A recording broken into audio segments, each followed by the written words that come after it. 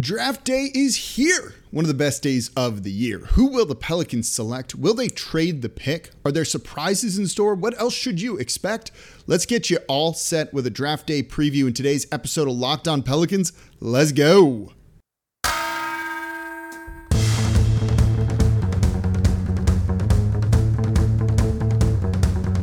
You are Locked On Pelicans, your daily New Orleans Pelicans podcast. Part of the Locked On Podcast Network, your team every day.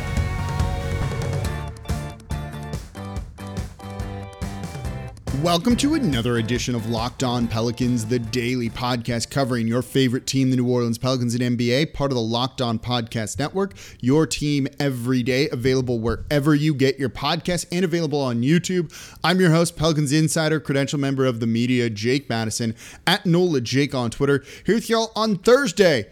Draft day for the New Orleans Pelicans. This is fun. This is probably the most fun I've ever had covering the draft. And it's probably because, well, the team was a playoff team and you're not normally supposed to have a good pick if that's the case. So normally when we're covering things like the 6th pick, the 8th pick, the 10th pick, the 13th pick, whatever it might be, the season has been rough and it kind of sucks and I'm just burnt out. And that is not the case right now. It's why the show has been 5 days a week since the season ended. And thank you, of course, for making Locked On Pelicans your first listen today and every day. Like I said, we are here Monday through Friday for y'all, breaking down everything you want to know about the team. We've never taken a break, giving you the draft coverage that you want, giving you whether it's second round picks, player prospect reviews, all of that, trades and more. And we're going to be just getting right into the rest of the offseason with free agency, like starting basically tomorrow. But for now, let's get you set for the NBA draft and what the Pelicans are going to do. So let's start off with this. Are the Pelicans trading this pick for a win now player? There's been a lot reported about that they want some help right now. And while yes, the Pelicans are, so my hair will not stay up here, are interested in making their roster better now and potentially trading this pick, what does a win now player really mean to this team? The starters are locked in, right? It feels like that. Who in the starting lineup is going to come out? CJ McCollum is locked in for sure. So is Brandon Ingram, Zion Williamson. Herb Jones feels like he has to be in the starting lineup for the defense and kind of still growing as a player. And then Jonas Valanciunas at center. Of those five, right? It feels like Valanciunas could be moved and a new center brought in. But we're not really looking at that, let's say, right? I don't think DeAndre Ayton's going to happen, and there's very few players around the league that I would be like, yes, you've got to use assets to go and get that guy to upgrade over Valanciunas. So when you look at what a win now player would be, it would be for a role player. And you already have Jose, Trey Murphy, Larry Nance Jr. Those are locked in rotation guys for the team. And then you still have Devontae Graham, Jackson Hayes, and depending on how Kira Lewis Jr. is doing when he comes back. And I'm probably forgetting a guy here. So you have those guys that are already in the rotation that are guys the team likes and trusts. So if you're trading this pick for a win now guy, is it for a 6th man, a 7th man? What exactly is it, right? Yeah, you could move Jackson Hayes or Graham or Kira, but I don't think you'd get that much really, even including the 8th pick with them. You know, those guys might have negative value, or 2 out of the 3 might have negative value. And so are you then making the most of this 8th overall pick if you try and upgrade over them? I don't think it's necessarily worth doing that, right? You know, OKC seems to want to move up potentially to 8, maybe to get Shaedon Sharpe, who canceled his visit with the Pelicans. Okay. You could maybe trade back and get Lou Dort in the 12th pick so you still maintain a first-round pick, drop 4 spots. But while Dort is nice, there's some other things that are worth considering around him. You know, he's a little undersized. What would his role be on the team? And you're going to have to pay him in the future. And to be honest, I'd rather see the team just get their guy and not necessarily think about pure value right there, because sometimes it doesn't work out. And that's going to lead into what we're going to talk about in the next segment. You know, sometimes you can overthink it rather than just drafting the guy that you want to get. And I think that can be an important thing. So when you look at what a win now trade would be, If it's for a 7th man, an 8th man, a 6th man, I'm a little more hesitant about trading the 8th overall pick for that. And it's tough to find trades that work. Like, you're not going to give up 8 for Jordan Clarkson, right? Even if he could kind of fit a score off the bench for this team, that seems like a bad deal for New Orleans. So I don't really see a win now trade really coming together unless you can really, really upgrade your team. And I just don't know if that's the right move with the 8th overall pick, even if it's something that the Pelicans would actually like to try and do. I don't know. Let me know in the comments down below on YouTube. If they were to move for a win now guy, what would it look like? We talked about Donovan Mitchell. Yeah, you move the 8th pick for him. And maybe a trade becomes a little more apparent. If a guy like Shaedon Sharpe falls and he is available at 8, is that then going to make a lot of teams call him, right? Call the Pelicans and go, okay, we got to move up and we got to get this guy. Is that one of the better case scenarios for New Orleans? But moving this pick for a high salaried veteran that, is maybe aging a little bit and is going to give you a 7th man, I think is almost one of the worst case scenarios for New Orleans, minus if, the trade back goes very poorly. And let's talk about that coming up here next in today's episode of Locked On Pelicans. Before we do that, though, today's episode of Locked On Pelicans is brought to you by Arcade 1UP. We've got big news. The one, the only NBA Jam is back.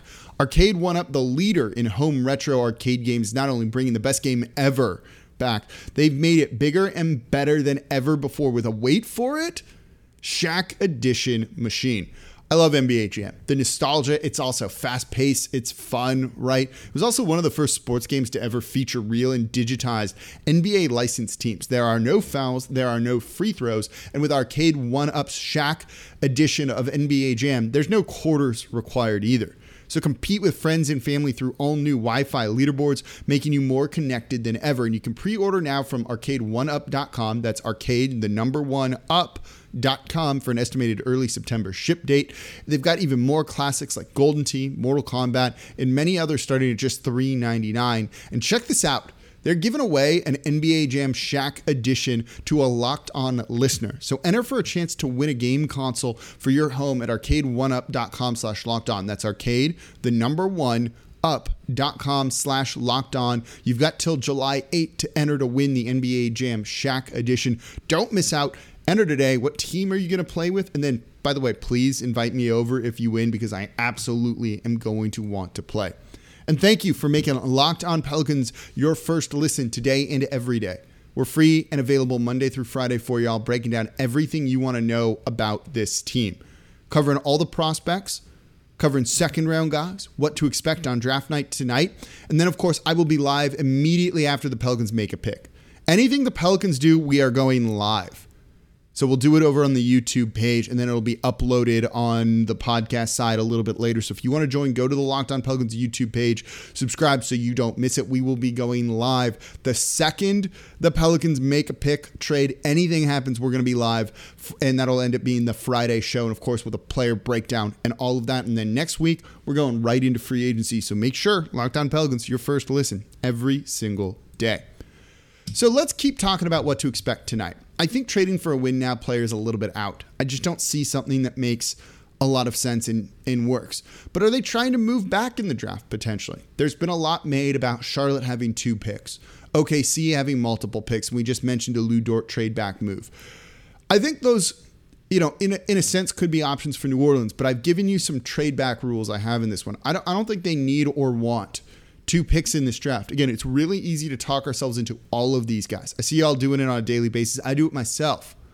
But I don't think this draft is that good. And I look at some of these guys in the middle here, and even a guy like Malachi Branham that I think some people really, really like, I just don't see him being anything other than kind of what he is in a one-dimensional bucket getter right now, which good to have, but I'd like a little bit more out of a player than that right now. So if they trade back, they can get one of those guys, but I'm not feeling great about it. They could trade back and get 2 picks and get 2 of those guys that I don't particularly love. And, when you look at kind of how they've approached things, they're leaving the door open for that, right? Of some of the guys that have, they haven't worked out a ton of guys, and Sharpe canceled his visit. and he was supposed to come in. And there might be one or two we don't really know about. I don't get all of the info, but I've gotten a lot of the big names that they've worked out. And they have some clear guys that you would draft at 8 that they've worked out. There's some in the 12 to 16 range, and then a lot of others are kind of second round picks and potentially undrafted guys like Brady Manick. So it kind of leads us to believe two things, right? They know a guy they like will be there at 8, or they're potentially moving back and they're going to get another guy there too. So moving back is intriguing, and I think it's worth potentially doing if you can get a future asset, a future first. That maybe is top 5 protected, top 10 protected, whatever it might be. But I'd want a future first. I don't want 2 picks in this draft. If you're trading back, I don't want both of Charlotte's picks. I want a future pick. Charlotte, maybe one of Charlotte's and then another one in next year, I think would be good. So the problem with trading back is it often doesn't work out, and it's a big risk, right? It's a calculated risk. What if, you trade back thinking Jeremy Sochan's going to be there at 13, at 12? I've seen a lot of you say that to me on Twitter and in the comments down below on YouTube. What if he's not? What if you traded back being like, we'll take him at 12, we'll take him at 13, and he's not there? And now you're stuck with a guy you don't particularly like. Maybe a guy you haven't done as much work on, even though they've done a lot of work on all of these guys, even if they haven't come in for workouts. That is the worst case scenario. We talked about best case scenarios. That's kind of the worst case scenario for the New Orleans Pelicans. Trading back and having your guy not be there. And I said this early on in the draft process, right? There is something to be said for just taking your guy. Maybe you think they'll get back there because the teams in between now and then don't have a need for a guy like Sochan or something else. What if another team trades up and it's like, oh my God, Jeremy Sochan's there at 11. We got to take him. And he's not there anymore at 12. What do you then do? Right? Does that devalue that pick to you now? And does it make your trade back move look worse? It does. So I don't love the idea of trading back. You're in a good position to get a guy you like now. They worked out Dyson Daniels. They worked out Sochan. Those guys are, someone they like should be there at 8. And there's something to be said for just taking your guy. Trading back does save you a little bit of salary, right? But you can avoid the luxury tax if you need to. And right now it does look like they are targeting Dyson Daniels or Jeremy Sochan at 8. Maybe not risk it. You already have a good team. Do you need to roll the dice that much? No. Do you need to play the value game that much when you have future picks from the Bucks, pick swaps and future picks, or pick swaps with the Lakers, right? You don't need to do that. Just take your guy. If it's Daniels, if it's Sochan at 8, just draft him. And both of those guys fit the type of profile that Griff likes and Griff has talked about recently, right? European players that are going to like it in New Orleans, they think. They have a lot of defense-first skill sets, some ball handling as well, can guard multiple positions, great size on both of them. The one thing that's the knock on both those guys is their shooting. The one skill New Orleans has shown a propensity to develop and be good with. If those guys are there and they're your guys, don't take the risk of them not being there at 13, 12, 14, 15, right? Yeah, 15 is the other Charlotte pick. Just take your guy. There's something to be said for that. And I think that's probably the route that New Orleans needs to take. Don't get too cute with it, right? Like, don't overthink it. Just take your guy, stick with a plan, screw a little bit of value here, and just get your dude, make your team better, and go from there. And so, while I do think they're open to moving around, I think it's ultimately going to be them taking Dyson Daniels or Jeremy Sochan at 8. But we'll see. You never know if there's going to be some surprises in store and what other teams might do. What happens with Portland at 7 might dictate some of this. How aggressive OKC wants to move up could really dictate it. And if they make you enough of an offer, well, I'm listening. But if it's Lou Dort and 12 for 8, I'd probably rather just stay at 8 and take the guy that you want to take. But what about trading up? What about the second round? Let's talk about that coming up here next in today's episode of Locked On Pelicans. And thank you for making Locked On Pelicans your first listen today and every day. We've been killing it in draft coverage, giving you deep dives on the prospects you want to hear. We did 8 second-round picks. We'll talk about that a little bit more right now. Giving you all the insight on who's working out for the team and what that means, what it doesn't mean. And then we're going to do the same for free agency. So it's a fun time to be a Pelicans fan. And then we're going to get right into summer league, then training camp, preseason, then the regular season's going to be here before you know it. Look, we might not even drop to 3 days a week at all. So make sure you're subscribed wherever you get your podcasts and tell a friend about the show. Leave a 5-star review with a comment. You can do that on Spotify now. And of course, leave a comment over on YouTube as well. And don't forget, after the Pelicans make a pick tomorrow, live, immediately going to be live, breaking down what you want to know about that guy, what it means for the team in the Pelicans going forward. So as we wrap up the draft day preview, what about a trade up option for New Orleans? Trying to get into the top 4, 5, 6, somewhere in that range. You know, I wouldn't hate it if they did it depending on what they give up, but it's not going to be Jackson Hayes in 8 to get you to 4 to 5 to 6. Certainly not. It's going to have to take a future pick to do it. You know, if you're convinced a guy like Jaden Ivey is the guard that you need some shooting, you need an offensive guard with some self-creation, they do. That definitely could be Jaden Ivey. You know what? I trust the front office right now after the last draft they had, even though the years before that were some misses. But I trust them right now to go and make that move, and you have enough draft capital that it's like, yeah, this is your last chance that you're probably really going to have to add an impactful top 10 pick in the first round. Go and get him. It's unlikely, though. Again, I don't know that any of the players on the roster that they would move have much value around the league. And in fact, I don't think they do. So I think trading up is unlikely. You know, Keegan Murray would make a lot of sense for the team. So does Jaden Ivey. Those are the two you really would go up to try and get. Unless you think that maybe Dyson Daniels won't be there at 8. Maybe Portland's eyeing him, which I think could be a possibility too. Maybe another team wants to trade with Portland to go and get Dyson Daniels. So do you need to get to 6 to try and do it? Could you make that happen? And I think there's some potential there. I think the Kings would like to try and trade back too, but I just don't think there's a good enough player for the Kings to really entice him to go back to 8. So I think a trade up is very unlikely. For the second round, expect them to at most use one of the 2 picks they have, 41 and 52. If you want a list of guys they could be targeting, check out Tuesday's show where we broke down 8 second-round picks. I think it's very possible they sell one, if not both of the picks. I think plan A is try and combine both second-round picks to trade up and consolidate them a little bit. I don't think they'll get too far with 41 and 52, but you might be able to go up a few spots from 41. I think that would work. They have shown kind of a propensity to sell second-round picks, get a little bit of cash in the door. Can't hurt. The thing is, there's no real roster spots for the second-round picks whatsoever, and those guys, you know, aren't going to really want to be on a 2-way deal. They're not going to want to just be signed to a G League contract. That can create some issues there. So I think with the Pelicans, they'll end up selling one of them, probably 52, maybe drafting a guy at 41, trying to make it work in the G League. But if not, doesn't really matter. They might look at an overseas guy that won't come over right away, and they don't need to worry about it while still owning that guy's draft rights. But I think ideally they'd like to kind of consolidate down, trade up, and see if that guy can really make the team in summer league, in training camp. But look, these second-round picks are most of the time, like 90% of the time, misses. Herb Jones spoiled us last year. That is not the expectation. That is not the norm whatsoever. So I wouldn't think that a ton is going to end up happening with the second round. I don't think this is going to be a very exciting draft for the Pelicans in the first place. I think they're going to end up just drafting a dude at 8, and it's going to be like an uneventful night.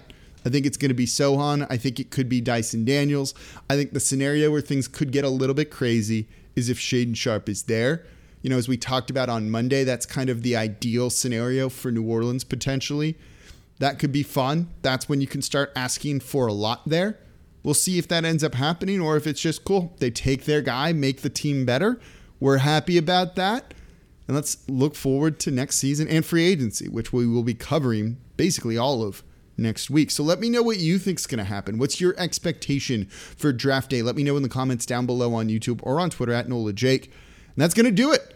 Don't forget, live show immediately after the Pelicans make their pick. I cannot wait. It is going to be so much fun. It's going to be awesome. This is going to be a fun day. This is the most fun I've had covering the draft in a really, really long time, since probably the Zion Williamson draft in 2018.